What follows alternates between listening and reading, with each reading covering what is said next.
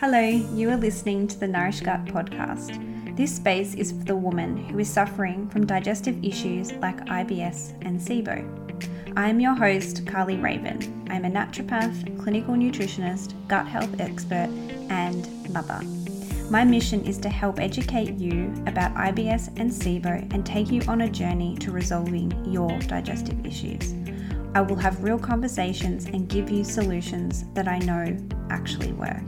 So if you're ready to be bloat-free, poo better, have more energy and become free from the fear of food, then you are in the right place.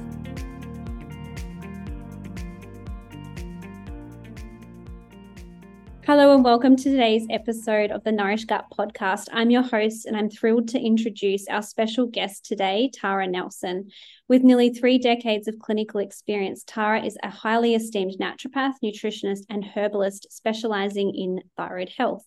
Throughout her impressive career, Tara has worked with patients from all walks of life, providing comprehensive care for a wide range of thyroid conditions, whether it's hypo or hyperthyroidism, thyroid nodules, thyroid cancers, or thyroid autoimmune conditions. Tara has dedicated herself to helping individuals achieve optimal thyroid health. Not only does Tara offer in-person consultations, but she also extends her expertise globally through online consultations. Her clinical experience, which includes hundreds of thyroid patients, has equipped her with a profound understanding of the complexities surrounding thyroid health. Furthermore, her personal journey, alongside with her child's diagnosis of Hashimoto's, has given her a unique perspective and empathy for those facing similar challenges. Recognized as a mentor, Tara kindly shares her knowledge and guides other health practitioners in managing complex thyroid cases. Additionally, she runs 2 thyroid practitioner training programs, empowering practitioners with the latest insight and strategies into thyroid health. Tara's expertise extends beyond her clinical practice. She is a sought-after guest speaker, gracing the stage of health and wellness podcasts, professional organizations, and esteemed companies. Her passion for educating and enlightening others about thyroid health shines through in every speaking engagement. And I'm very, very excited to have her joining us today. So please join in as we dive into the world of thyroid health, unraveling the mysteries surrounding the vital gland and gaining valuable insights into maintaining a balanced and thriving life when it comes to the connection between thyroid and gut issues like SIBO. So let's get started. A big, big welcome to you, Tara. Thank you for joining us. Hi, thank you for having me. You're welcome. Such a pleasure. So I think let's kind of jump straight into it today because we've got so much to cover. It's such a big topic. I mean, whenever we're going to come and combine 2 worlds, such as thyroid and SIBO, I think everyone needs to kind of buckle up a little bit. What do you think? 100%. Yeah, there's a lot here, definitely, for sure. Lots to unpack. And we're probably not even going to be able to unpack it all. We could probably do this in 3 parts, if I'm honest. Yes. Yeah. So can you explain to us a little bit about the relationship between an underactive thyroid, in particular, constipation and SIBO? And maybe we can touch on a little bit how these conditions are all interacting with each other and what you see in your practice. Yeah, sure. And like you said, they are, all 3 of them quite sort of unique conditions that all can have their own sort of treatments, but they do all definitely interact and impact with each other, particularly sort of the thyroid sort of SIBO connection there. So if we're talking about hypothyroidism, we're talking about low thyroid hormones here. And generally with low thyroid hormones, hypothyroidism or underactive thyroid, we're going to see a slower motility or slower transit time throughout that whole GIT, that whole digestive tract, leading possibly to a sluggish bowel or constipation. And I say possibly there because some clients with hypothyroidism, actually many clients present with the opposite, with loose stools or diarrhea. So it's all individual. But, generally when we're seeing that slow transit time and we see a sluggish bowel and constipation, and this can also, lead to SIBO also. So we need thyroid hormones for the integrity and working of that migrating motor complex. So low thyroid hormones will slow down that cleaning or clearing wave. And also this can cause, constipation. And with constipation, we can see that, there's a buildup of toxic waste products and that can be, pushed back into the small intestine. So we've got slow motility leaving, with the small intestine, and then we've got that constipation, possibly, toxins migrating back into it. We need thyroid hormones to stimulate the production of hydrochloric acid and really good digestive enzymes to break down that food, kill bacteria, and also for nutrient absorption there. So again, are we seeing, undigested, unprocessed food going into that small intestine, causing havoc? We're going to see low nutrient absorption for the thyroid. So the thyroid is very nutrient dense. So we need really good, adequate digestion and small intestine absorption of those nutrients to provide the thyroid with optimal nutrients again. So that's mainly sort of the thyroid, how the thyroid will, impact the sort of, the gut and cause constipation and then SIBO. And then we can see also on the other side of it is how poor gut health can affect the thyroid. So, poor gut health can affect thyroid hormone absorption of, one's own thyroid hormone production like T4 or even thyroxine. So if someone's on thyroxine and they've got poor gut health, that absorption may be limited of actually absorbing that medication. Also, we need really good thyroid hormone and gut health for conversion of T4 to T3 too. And then if we look at SIBO in general, it's generally characterized by, high levels of dysbiosis or those lipopolysaccharides that can affect, so that thyroid hormones are converted predominantly in the gut and the liver. So we've got poor gut health and dysbiosis. We can see poor absorption and conversion of T4 to T3. And then also SIBO has also been suggested to play a role in the pathogenesis of that non-alcoholic fatty liver disease, those bacterial endotoxins, driving mediators there. So that, again, we might see poor conversion of T4 to T3. We've talked about poor gut health or malabsorption, low hydrochloric acid with the nutrients. So it definitely is what we call, I guess, a bit of a two-way street with both systems affecting each other, in certain ways. Yeah, and I recommend, I think that we've actually spoken about this before, in previous conversations about the chicken and the egg scenario that's, going here between thyroid and gut and SIBO, because it's like, well, we don't actually know in some cases what occurred first or what might be the other.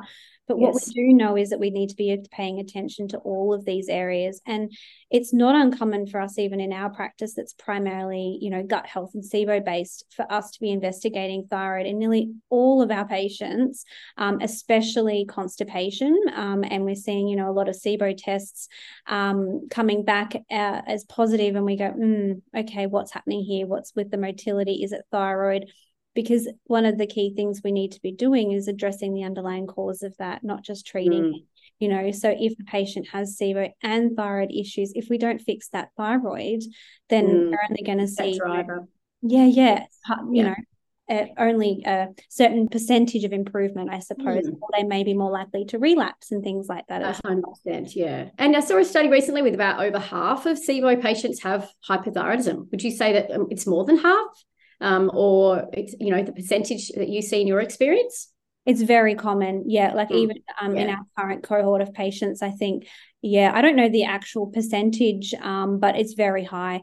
But we've got quite a few in there at the moment with active autoimmune diagnosis, or, some of them are on medication for thyroid. So it's definitely, maybe half actually, now that I'm really thinking about it, at least half of our patients are, suffering from some form of, pre-diagnosed thyroid, or it's something that we uncover throughout the process of working with them as well. Yeah. And I think with just, again, with what I sort of talk to my pracies and even patients about with the whole thyroid system is that, you want to make sure that, the thyroid is able to produce those thyroid hormones, predominantly T4, or if they're taking that thyroid medication, are they absorbing that medication properly? And, we're looking towards the gut there. And then are they converting? And that's a big issue a lot with thyroid patients is, are they, their T4, T3 might look really good in pathology, but, are they actually converting that T4 to T3 properly? And are they getting it into the cell? There's sort of 3 steps in that thyroid hormone production. And I think, the gut, plays a really big role in all of those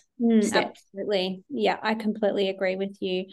So when it comes to SIBO, kind of the top symptoms, I suppose, are things like bloating, constipation, potentially diarrhea or a bit of both, reflux. And then there's like kind of like those secondary symptoms like low energy, skin issues. Are you seeing kind of like a crossover with these symptoms, or could you dive a little bit deeper into like what are some of the common symptoms that someone with like an underactive thyroid would actually have? Because I'm just curious about like the crossover here and, putting that together.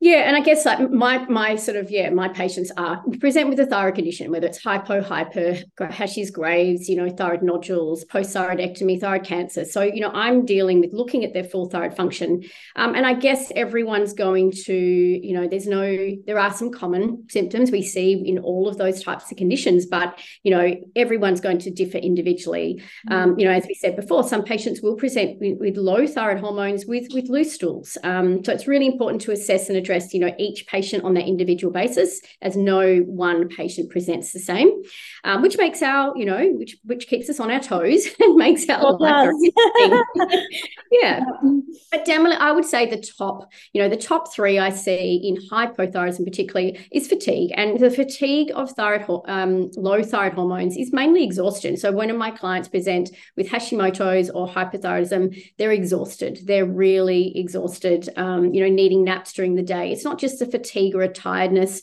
it's just plain exhaustion. So their energy is very low, they'll be very sluggish. I would say brain fog is a really common one. So, we need really good thyroid hormones for brain functioning. And then they might have, not be able to, or a very common one is they can't lose weight, or they're gaining weight and they're not doing anything differently. But that differs with people. Menstrual irregularity. So again, that sluggishness through the whole system. And if you think of hypothyroidism, just think of all systems slowing down. The brain function slows, the digestion slows, the menstrual cycle slows, the liver detoxification of those hormones slows. Everything slows down, and they can have aching muscles, joints, pains. It's just a real sort of fatigue and low energy overall. Hair loss is common, either brittle hair or losing hair. So there's some of the common ones that I generally sort of see and look out for in my patients. And then if I'm thinking, of the gut, we'll always be looking at the gut health. Yeah, definitely. If I'm thinking, SIBO's on the list, or, I need to test for SIBO, it's definitely that chronic bloating. But we can get to how I sort of approach that. Probably I'm going to differ in the way I approach a patient, than so when you're treating SIBO, that's your sort of thing on your mind. You just like sparked something in me. I was like, it's kind of the same as like the different types of SIBO, and classically methane equals constipation, hydrogen equals diarrhea, but it's not always like that. It's like, and I think I've spoken about this on previous podcasts, is like there's a box, and not everyone fits inside that box. And it's okay if your symptoms are different, because it could mean that it's because you have thyroid issues and SIBO, or SIBO and something else, and that's why you're presenting differently. Like I think you could agree that most patients we're treating nowadays don't just come to us with one set thing. It's there's a whole array of different things. So I think it's a really good reminder for everyone to be like, yes, this is a diagnostic criteria, or these are the classic symptoms of this condition, but just because you do or don't have that doesn't always matter. No. And really sometimes people come to me, I've got hypothyroidism, but I'm looking at their results, I'm looking at their symptoms, I'm looking at their clinical picture, and I'm thinking, do you know what, your thyroid function is actually good. You've got, poor gut health, or you've got poor liver health, or, you're chronically stressed, or your cortisol's all over the place. And when I actually treat those underlying, everything sort of works a lot better. I don't actually have to really treat the thyroid gland. And I think that's an important one too. And a big one for practitioners is really looking at the individual in front of you rather than that condition that they're presenting with. There's so many underlying drivers, and particularly with the thyroid, it's an organ that wants to sort of it's to stabilize and have homeostatic balance in the body. So it will be responding to things upstream and downstream in the body, whatever's going on.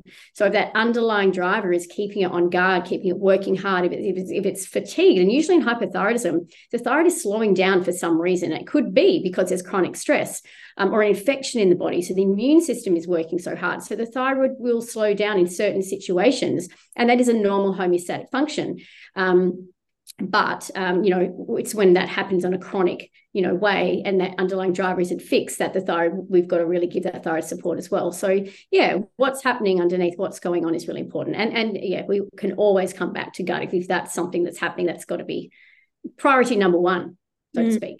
Yeah, absolutely.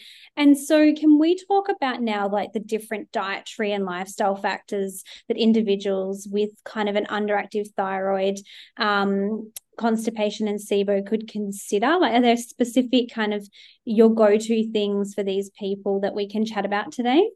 Yeah, sure. And yeah, so my way of assessment is probably a little bit different to yours. So, and again, I'm going to be seeing patients coming into clinic with a thyroid condition. So I'm going to be assessing and looking at their, what is going on with their thyroid function, what else is driving that. And if someone is presenting also with, gut issues, I would say that, when I eliminate, so usually if it's autoimmune thyroid, or gut issues as well, I'm going to eliminate gluten and dairy, usually those two big food groups that are generally causing inflammation, causing issues. We can do some testing around that, but generally if it's autoimmune, I'm going to eliminate those. And then maybe assessing their food intolerances on a sort of basic level. If they have more, two or more autoimmune conditions or very poor gut health, I might even bring in the autoimmune paleo protocol, which is a highly restrictive eating plan, probably only for about 3 to 4 months. And that can bring amazing changes.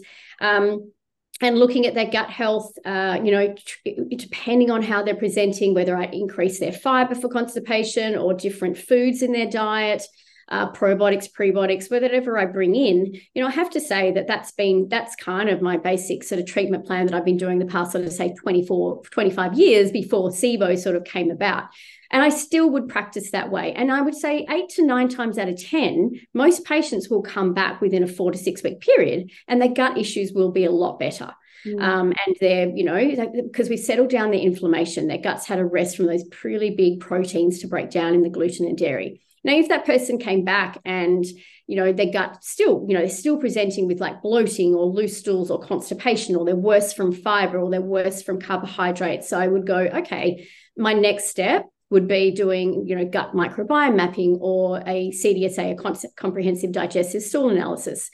And, I think from there, like whilst we can't diagnose SIBO from there, there are signs and, markers, I guess, in those tests that can, and other blood markers that can alert us to something else going on. So from those test results, say the CDSA, I can sort of, find if there's parasites or, malabsorption, or, can really narrow down my treatment. And then I might come in again with treatment protocols on the gut to support that. And then again, if they come back and there's still, excessive bloating or whatever it is going on, then, I would say that's when I would go to the SIBO testing. That's kind of my way, my individual way. And as I said, most times, I think out of all my clients before SIBO sort of came into it, I've been practicing for 30 years. SIBO, as we spoke about before, wasn't in my training at naturopathic college years ago. Well, and no, really, it's still not taught. My goodness. Not that I'm aware of. I still have graduates coming through my practitioner training going, oh my God, I did not know any of this. Yeah. Wow. Still not. It's still dysbiosis talked about very generally. Yeah. Right. It's a massive hole in the the curriculum. Yeah, well, I find that about thyroid too. That's why, our training programs are so important, because, thyroid, what's taught in the curriculum is just, it's not what you're going to see in clinic, that's for sure. No. But that's kind of the way I've been practicing most of my naturopathic life. And like I said, 8 to 9 times out of 10, that it will improve thyroid function and those tricky, gut sort of issues as well. But so generally I'm removing those foods, again, that's going to impact their thyroid, their autoimmune system, their immune system. And and generally that sort of helps in there. I think also, managing lifestyle, that's a big one. When we look at the autoimmune paleo protocol, the diet's only a quarter of that plan, and the stress management, lifestyle, sleep, and movement is really essential. So that's the other sort of, other three quarters of that program. So addressing, what's happening with their stress. If stress is an issue, we've got to come in and support that, lifestyle. And in my programs, that's what I talk about. We may have to put in protocols to help your thyroid, to support your immune system, to modulate that immune system. And at the end of the day, it really comes down to diet and lifestyle. What you're going to do 80 to 90% of the time, what you're going to put in your mouth, what you're going to eat to nourish your thyroid, for your gut as well, and how you're going to manage your stress, sleep, and movement. And I think movement's a big one, because it's the movement that suits you. It's restorative movement, and it's going to help whatever sort of condition. I deal with a lot of autoimmune, so it's restorative movement, walking, swimming, Pilates, a bit of weight training. It's definitely not running marathons or, cardio and things like that. It's really nourishing, because a lot of these people are very fatigued. So coming in with really nourishing movement there. So, that's generally my approach of how I approach both, all thyroid and, and gut conditions as well. It's really holistic. I did have, at the moment, and I know there's lots of different specific foods, but at the moment, are there two kind of examples that we could give as food as medicine that you're really loving at the moment for your thyroid patients? If you could just kind of be this food would be really nourishing. Do you have any? I've got my kind of favorite top SIBO-y ones at the moment. Let's talk about that. So generally we're looking at a very nutrient dense diet. I guess that's something I didn't say. So the thyroid needs a lot of nutrients to function well, to metabolize, to make its thyroid hormones, to convert its thyroid hormones, and to uptake it into the cells as well. So it's very nutrient dense. So we focus on that nutrient dense diet. So we're looking at lots of really good proteins. So seafood, really good quality meat, organ meat. Out of my top, probably two foods, if you want two top, oysters, and liver. Amazing. So sort of organic liver is amazing. So making some pate, or you can actually buy mince with organic liver in it now from really good sort of organic shops. But really nutrient dense. I'm really talking in my programs about slow cooking meat, so easy to digest foods. Nourishing veggies, but they're probably my top foods, because they're just so nutrient dense. Liver is full of nutrients, your zinc, your iron, your B12. It's really good protein. The thyroid needs really good protein, and that works for both conditions, hypo and hyper as well. Right, that's so cool. I love pate, liver, and in fact, I'm can't source any good quality liver where I currently am at, and I really, because obviously I'm pregnant at the moment, and I just really want to be consuming it because of how absolutely organic. It's got to be organic, because it's an organ meat, so it's going to process all that animal's toxins. So you want it to be from an organic animal. I mean, the liver capsules, we have access to liver capsules now, which are fantastic. Yes.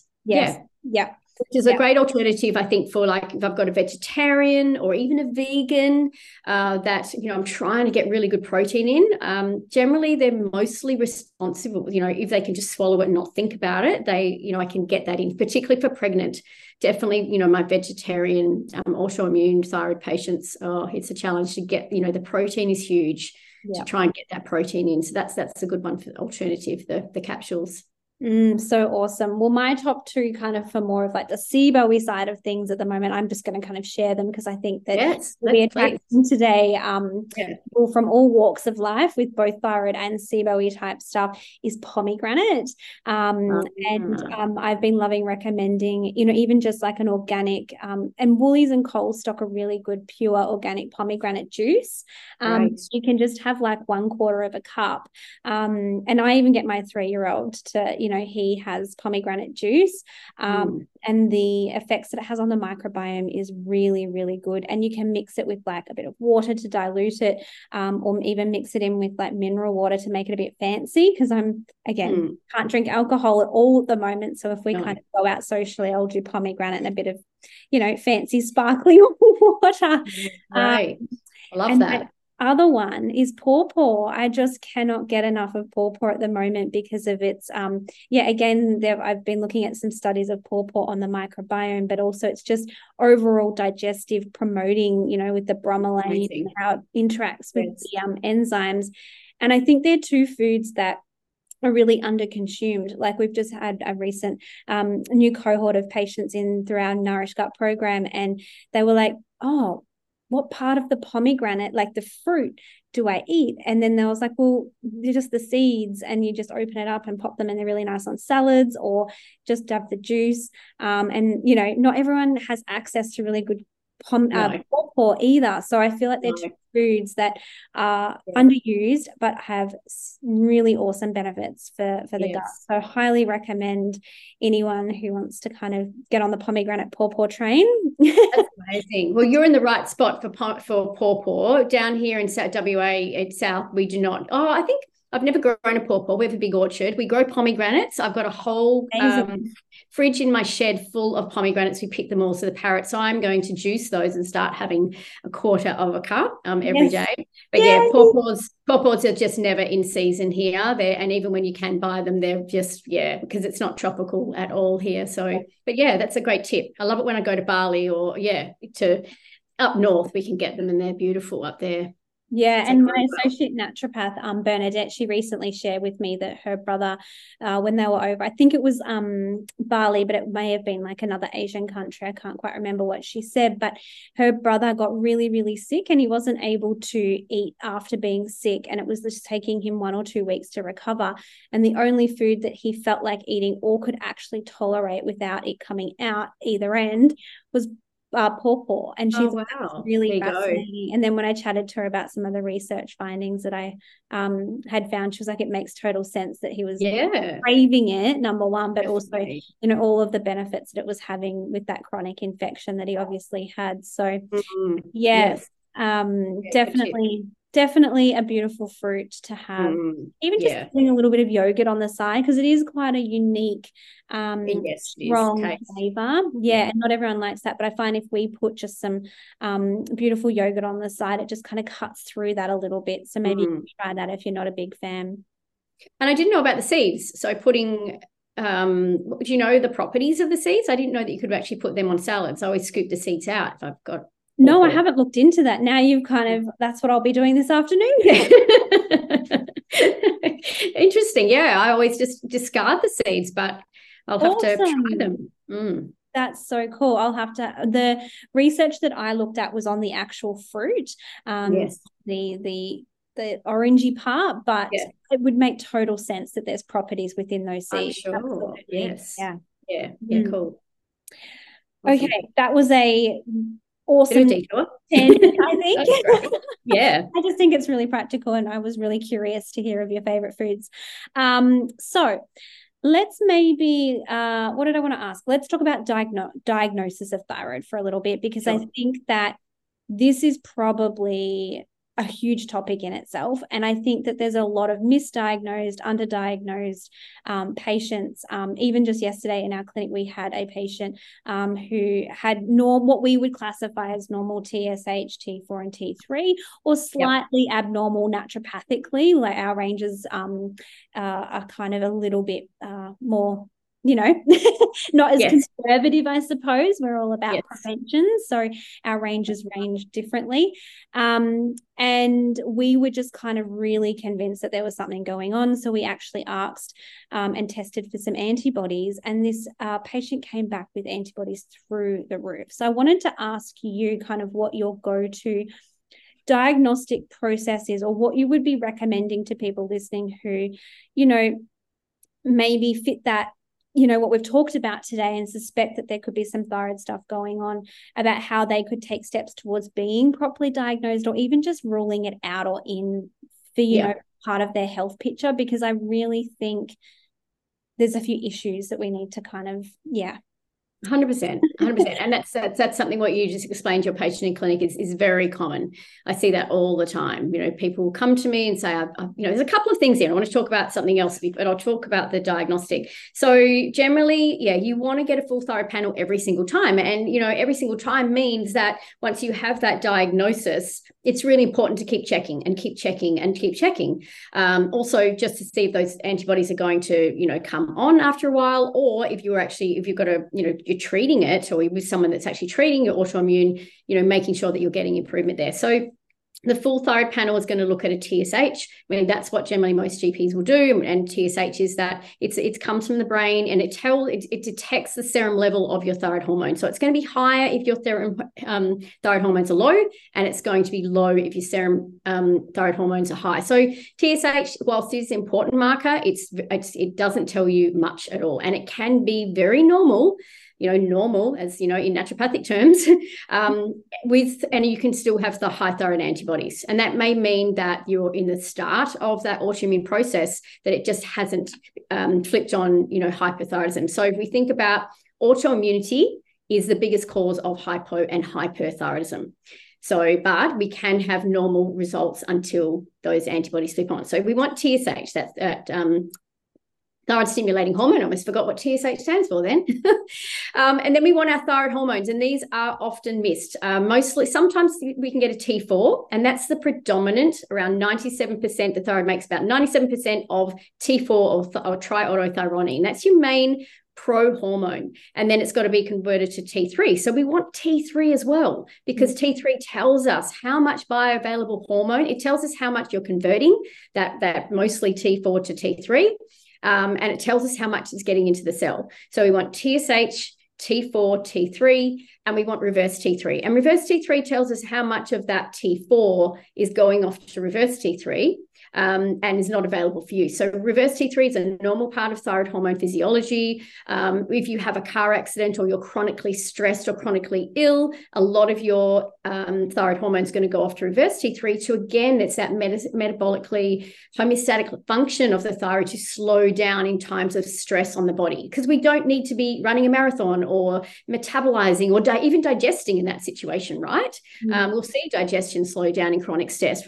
We'll see digestion slow down in chronic infections and viruses, because it's all about containing that bacterial infection or viral infection.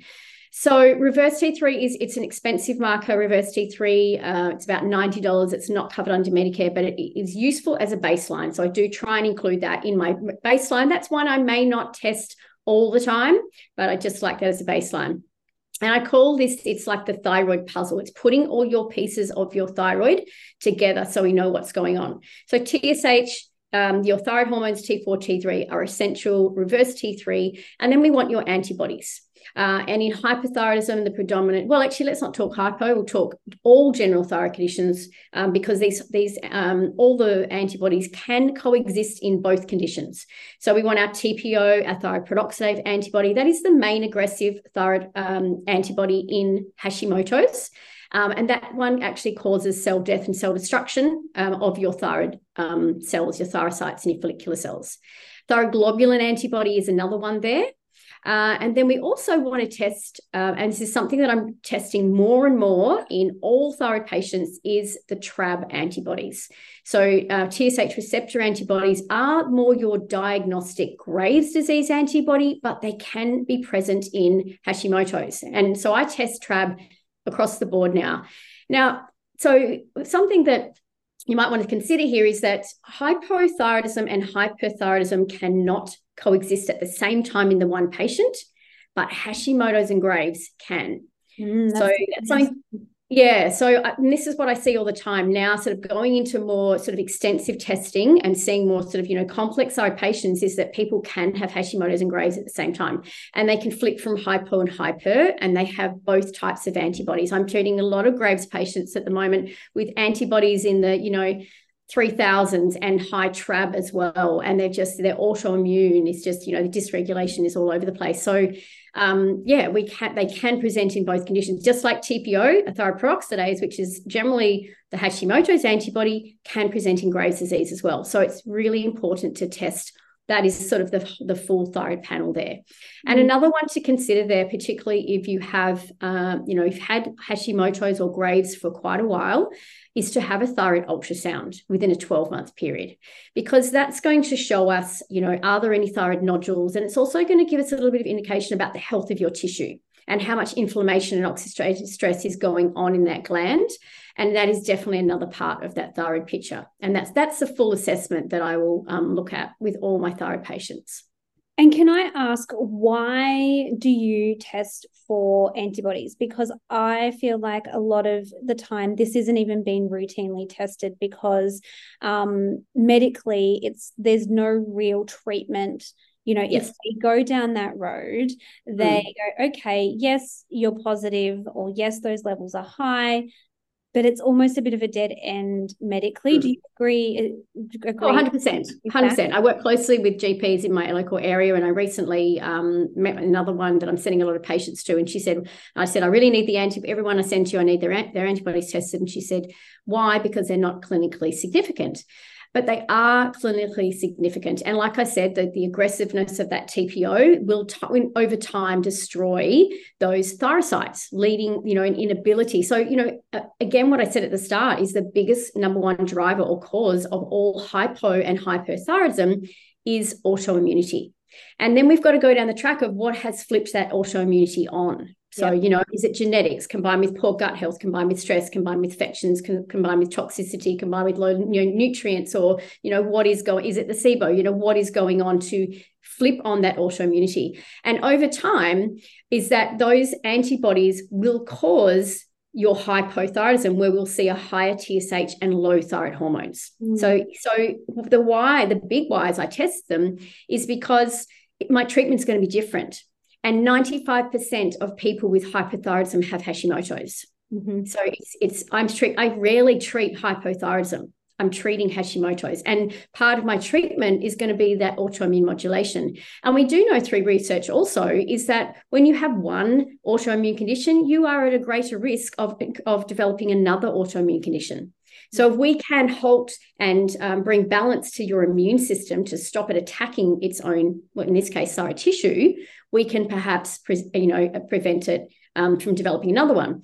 So many autoimmune conditions coexist together. Hashimoto's and celiac disease and Graves' disease commonly coexist. Type 1 diabetes, lichen sclerosis. There's so many conditions that autoimmune conditions that coexist together because of that immune dysregulation going on in your body. Your immune system should not be making antibodies against any sort of body tissue. So if we're discovering like an alarm going off saying, yes, something's not right here.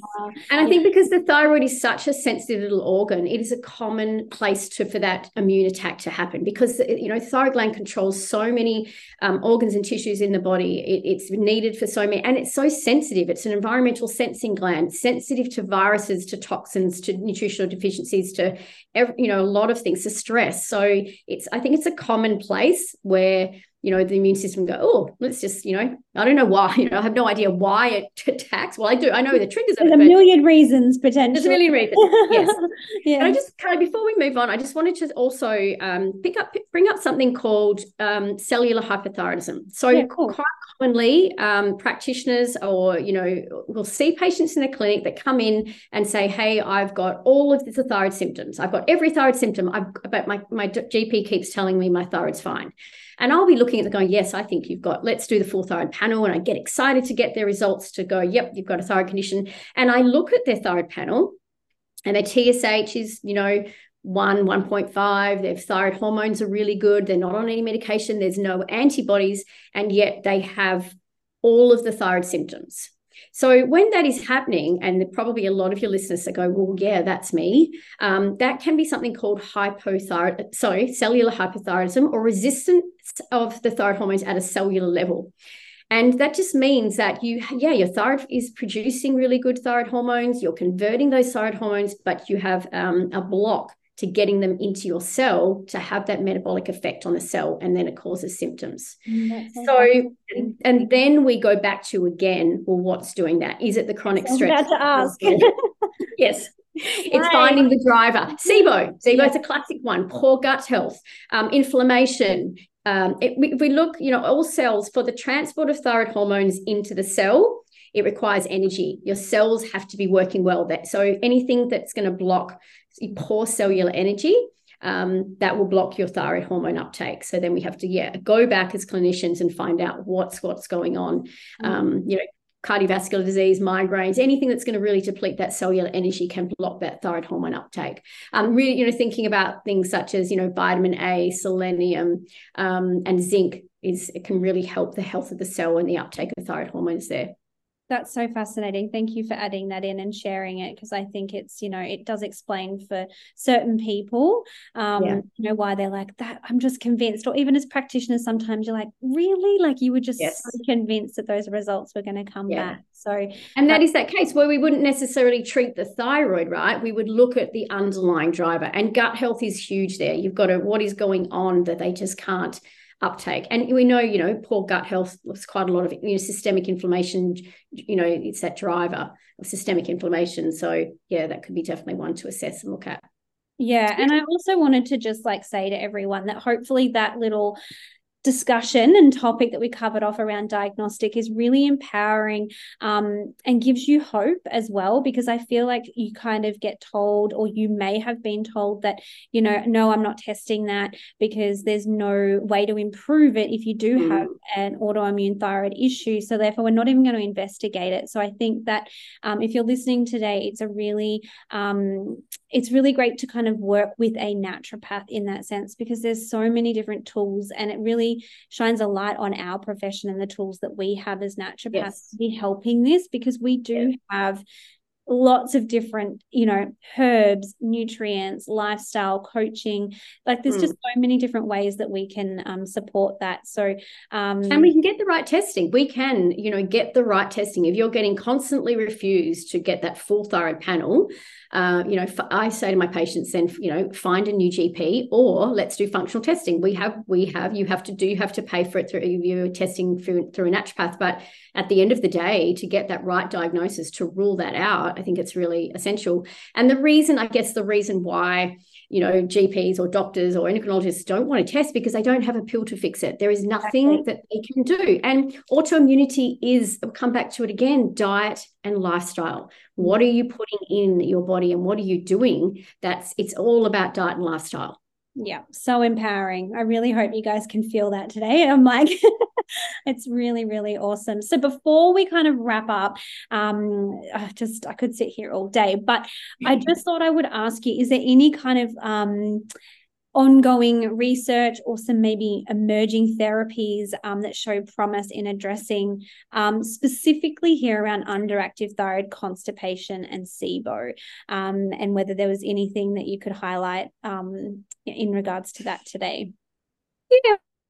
Study with a probiotic looking at is it Bacillus clausii? Have you heard of that? That's showing promising results in SIBO. That was something that I was just looking at the other day. But also an interesting study I thought maybe just to leave on is that a study that looked at patients on T4 a replacement, so thyroxine, levothyroxine, or T4 derivative, have an increased risk of SIBO. So that was a really interesting study I looked at. So levothyroxine therapy and impaired clearance are the strongest contributors to small intestinal bacterial overgrowth. And that was results of a retrospective cohort study. And it looked at 1,800 patients. Wow. And overall, it looked at the risk factors for the development of SIBO. So it looked at immunosuppressive drug use, previous intestinal surgery, and PPI as a factor. But they actually found that they were more at risk of developing SIBO if hypothyroid and or taking T4, which I thought was really interesting there. So mentioned much about, was it did they discuss a lot about that migrating motor complex that you were talking about earlier on today? Because we know that that's slowing down that motor mechanism in the bowel. Do you think that's what, or did they allude to anything? I'm going to have to check this out. Maybe can you share? I'll share. I'll definitely send you the study, because I thought that was really interesting, and I brought it up and had a look through it. But we do find a lot of the times that to be honest, T4 therapy is not really effective for many people. And I'm delving more into this as the more and more thyroid patients that I see, is that I have patients that come to me after 10, 20 years on thyroxine, but they're still experiencing all the same symptoms, if not more. And is that because they're not absorbing it, which is what I'll look at first? Is it because they're not converting it or getting into their cells, or do they have some sort of underlying SIBO or gut sort of, risk factor there. And I do, particularly patients that have had a thyroidectomy, they lose that metabolic flexibility because they've lost their middleman, they've lost their thyroid gland, and they've lost that beautiful feedback loop between the brain, the thyroid, and detection of the serum thyroid levels. So, a lot of those patients that I see will end up on some sort of T3, getting that active T3. Now, T3 medication is not the be all end all. You still have to do the diet, the lifestyle, work on the drivers and triggers, heal the gut, all of those things. But you're getting more of that. It's to me, it's like taking an activated B, right? It's like you're not breaking it down because you don't have the enzyme to do that, or you've got MTHFR or something like that. We're just giving you the active form because you've lost that step to actually convert. But yeah, it was really interesting there. I thought when I was looking at the research and coming across that one, but I'll share the study with you. And also, SIBO is more common with those with H. pylori, and which and of course that's a big driver of Hashimoto's and autoimmune conditions as well. I'm always testing for H. pylori in my thyroid patients, regardless if they're presenting with symptoms, because they can have a silent sort of reflux or something going on. And again, that association with hyperthyroid, H. pylori, autoimmunity, SIBO. Yeah, I think I haven't broken that down to see what is actually going on there, but yeah, which comes first? Is it the H. pylori or the SIBO or the hypothyroidism or the antibodies? Or yeah, it's definitely an interesting field there. But I thought, yeah, that study was interesting. Absolutely. And we'll put that in the show notes for everyone, so you can click on that and have a little bit of a read if you want to go nerd out, because I know a lot of practitioners love listening to this podcast as well. But I was also just going to my kind of comment on all of that, and my brain's going in a million different places with like motility, the migrating motor complex. So I'll definitely have a read. But I was also like, you've talked a lot about today about, you might have, autoimmune thyroid Hashimoto's disease.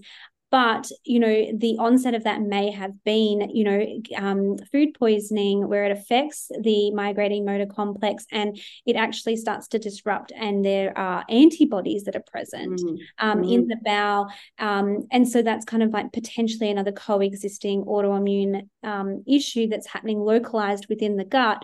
And it's like this cascade of things that might be happening or happening at the same time. I don't know. It's so fascinating. And then fascinating for sure. There's definitely a lot to look at, and I think from this we can gather that, when you're seeing that patient in front of you, you've got to do extensive, I wouldn't say extensive testing, but yeah, it's finding out what's going on, what is coexisting together. It's never just SIBO, it's never just hypothyroidism, Hashimoto's. There's so many things underlying that are interacting with each other that need to be dealt with too. And it's a process. It's definitely a process, along treating these patients for sure. Absolutely. And every single patient that we see and we interpret SIBO results for, we always sit back and go, okay, what is this patient's transit time? Are they constipated? Do we think that they have, thyroid risk factors? And have they had are they post-infectious? Would they have these antibodies present in the bowel? So I think, for anybody who has done a SIBO test and wasn't diagnosed properly, it could have been due to, improper interpretation. Or maybe as a practitioner, you're listening today and you're kind of going, oh, I just interpret SIBO results and look at the gas level, and I don't really take into account whether this patient could have constipation, slow motility, and a thyroid issue. That in itself is going to greatly affect the gas levels or the reaction and the pattern, that you would be seeing on a SIBO test. So we really need to firstly understand the patient, what's going on for them, think about look at these results and interpret them, based off the gas levels, but there's so much more as well. So I'm really thankful for you joining us today and really diving deep into thyroid, because I think that it is a huge aspect to many different gut health, but specifically SIBO patients. It's something we're seeing time and time again. So I really hope that today has been, educational and enlightening to both everyday people listening that are suffering from these things, but also practitioners who can take away some learnings and implement it into their practice as well. So a massive thank you to you, Tara, for your time. You're very welcome. It's been fun. And I'm learning, about, as I said, wasn't a topic that I, grew up with or learnt about. So I'm learning more about SIBO. And now, when I think about, when I say those maybe a handful of patients that in my process of assessment and my holistic treatment, in the past, there's probably been that handful of patients that, what's been going on here? Like, why haven't my normal treatments been working? And perhaps, it's alerted me now that I will now have that third step probably, right? If they're not improving, they've got that bloating or they've got that gut issue I'm going to go down that SIBO track. And thanks to you for, bringing that, more awareness to that issue as well. You're welcome. If you would like to reach out to Tara, all of her details, including her website and even mentoring avenues, can all be found in the show notes as well. So I would highly recommend checking those out. She's got some beautiful resources for both clients and practitioners on her website. So thank you again, Tara, and thank you for everyone listening. And if you would kindly like to review and subscribe to the podcast, it will help us to keep bringing you more and more episodes like today's. I'll see you on the next episode. Did you like what you heard? Leave us a review. If you'd like to learn more about my Nourish Gut program or the Nourish Gut Kids membership, head over to my website. Would you like to be a part of a community that gets it? Join our Facebook group, Nourish Gut Community, or come and follow me over on Instagram. All of these links can be found in the show notes. Thank you for listening, and I will see you next time on the Nourish Gut podcast.